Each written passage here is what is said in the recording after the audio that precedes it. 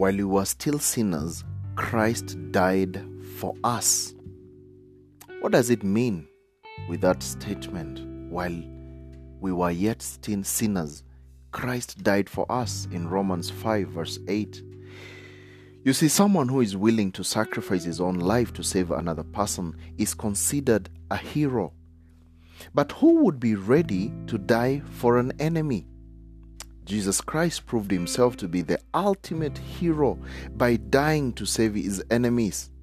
The Bible told us in the book of Romans chapter 5 verse 6 to 8, for while we were still weak, or while we were yet sinners, while we were still weak, at the right time, Christ died for the ungodly.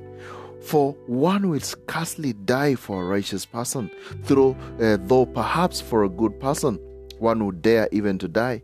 But God showed his love for us in that while we were still sinners, Christ died for us.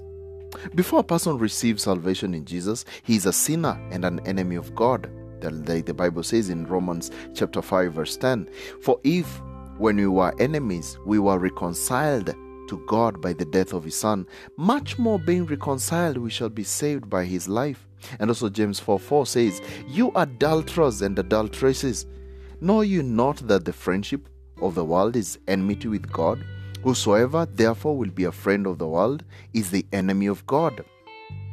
So the word sinner means one who falls short of God's standard or misses the target.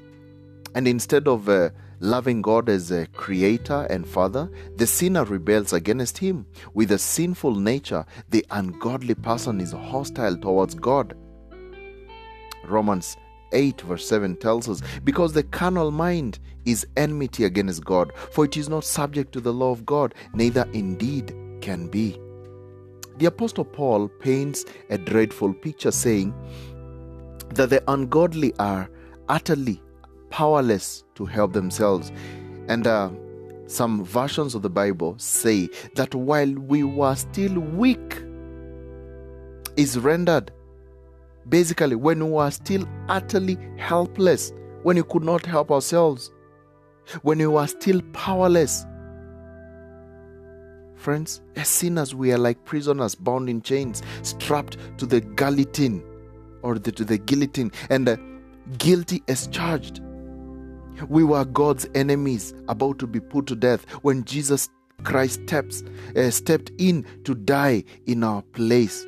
By this act of sending his Son to die for us, God proved how much he loved us. While we were yet sinners, Christ died for us. Many people miss the truth implied by the fact that Christ died for us while we were still sinners, and the chronology is important. Christ did not wait for us to clean up our act. He sacrificed himself while we were still actively opposed to him. Salvation does not depend on our meeting God halfway, keeping the commandments, or trying to be as good as we can. No. God completed the work of our salvation when we were in a state of open rebellion against him. That's grace. And in Romans chapter 5, Paul is teaching the Roman believers how to endure through suffering. He encourages them to rejoice in suffering, knowing that suffering produces endurance, and endurance produces character, and character produces hope. Romans 5, 3-4. And suffering contributes to spiritual growth, which leads to Christian maturity. In the end, suffering allows believers to share in Christ's glory. Romans 8 verse 17. And if children, then heirs, heirs of God, and joint heirs with Christ, if so be that we suffer with him, that we may also be glorified together. And also 1 Peter 4:12, we can read downwards. It says, Beloved, think not strange concerning the fiery trial which is to try you, as though some strange thing happened to you, but rejoice inasmuch as you are partakers of Christ's suffering, that when his glory shall be revealed, you may be glad also with exceeding joy. But how does suffering produce hope? Paul explains this hope. He says, and this hope will not lead to disappointment, for we know how dearly God loves us, because he has given us the Holy Spirit to fill our hearts with his love. Romans 5:5. And the ultimate foundation of our Christian hope is the unwavering love of God. Our hope will never disappoint us no matter what we endure, because we know that God loves us and He will never let us down.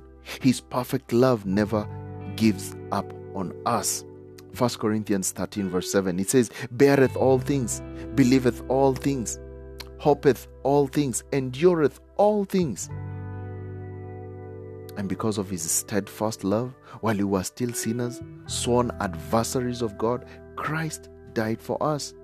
And the Apostle John said something similar. This is how we know what love is.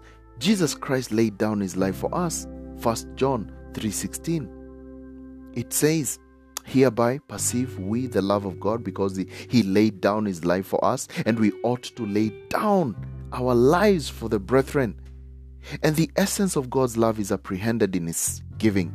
For God so loved the world that He gave His Son, that whosoever believes in Him shall not perish but have everlasting life, or eternal life. So love is shown by giving. Love is not shown by taking. Elsewhere, John says, this is real love, not that we loved God, but that He loved us and sent His Son as a sacrifice to take away our sins.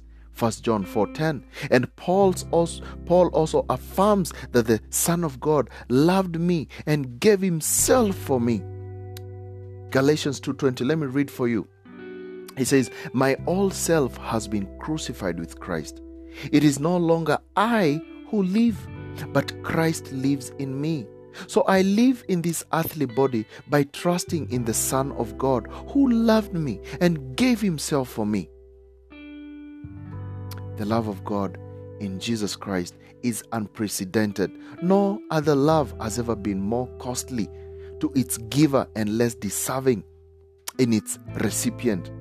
When God the Father gave His Son, Jesus, to die for us while we were still sinners, He gave everything, His own self, to rescue those who deserved nothing but judgment from Him.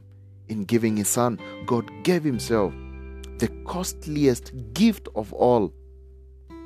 He paid the supreme price so that we might receive the greatest love.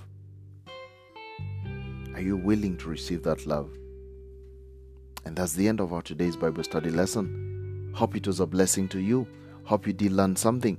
And remember, you can always download this podcast to listen later offline or to share to your friends and family. And please don't forget to favorite our podcast and to subscribe to our channel so that you can always be notified whenever we post a new Bible study lesson. And if you'd like to get saved, or you need step-by-step Bible verses on the order of salvation so that you can well preach to your friends or family, or maybe you just feel led to support our ministry or buy some cool Christian merchandise, kindly visit our website, keithmwoki.com, for more details and breakdown. Otherwise, I hope to see you soon in the next one.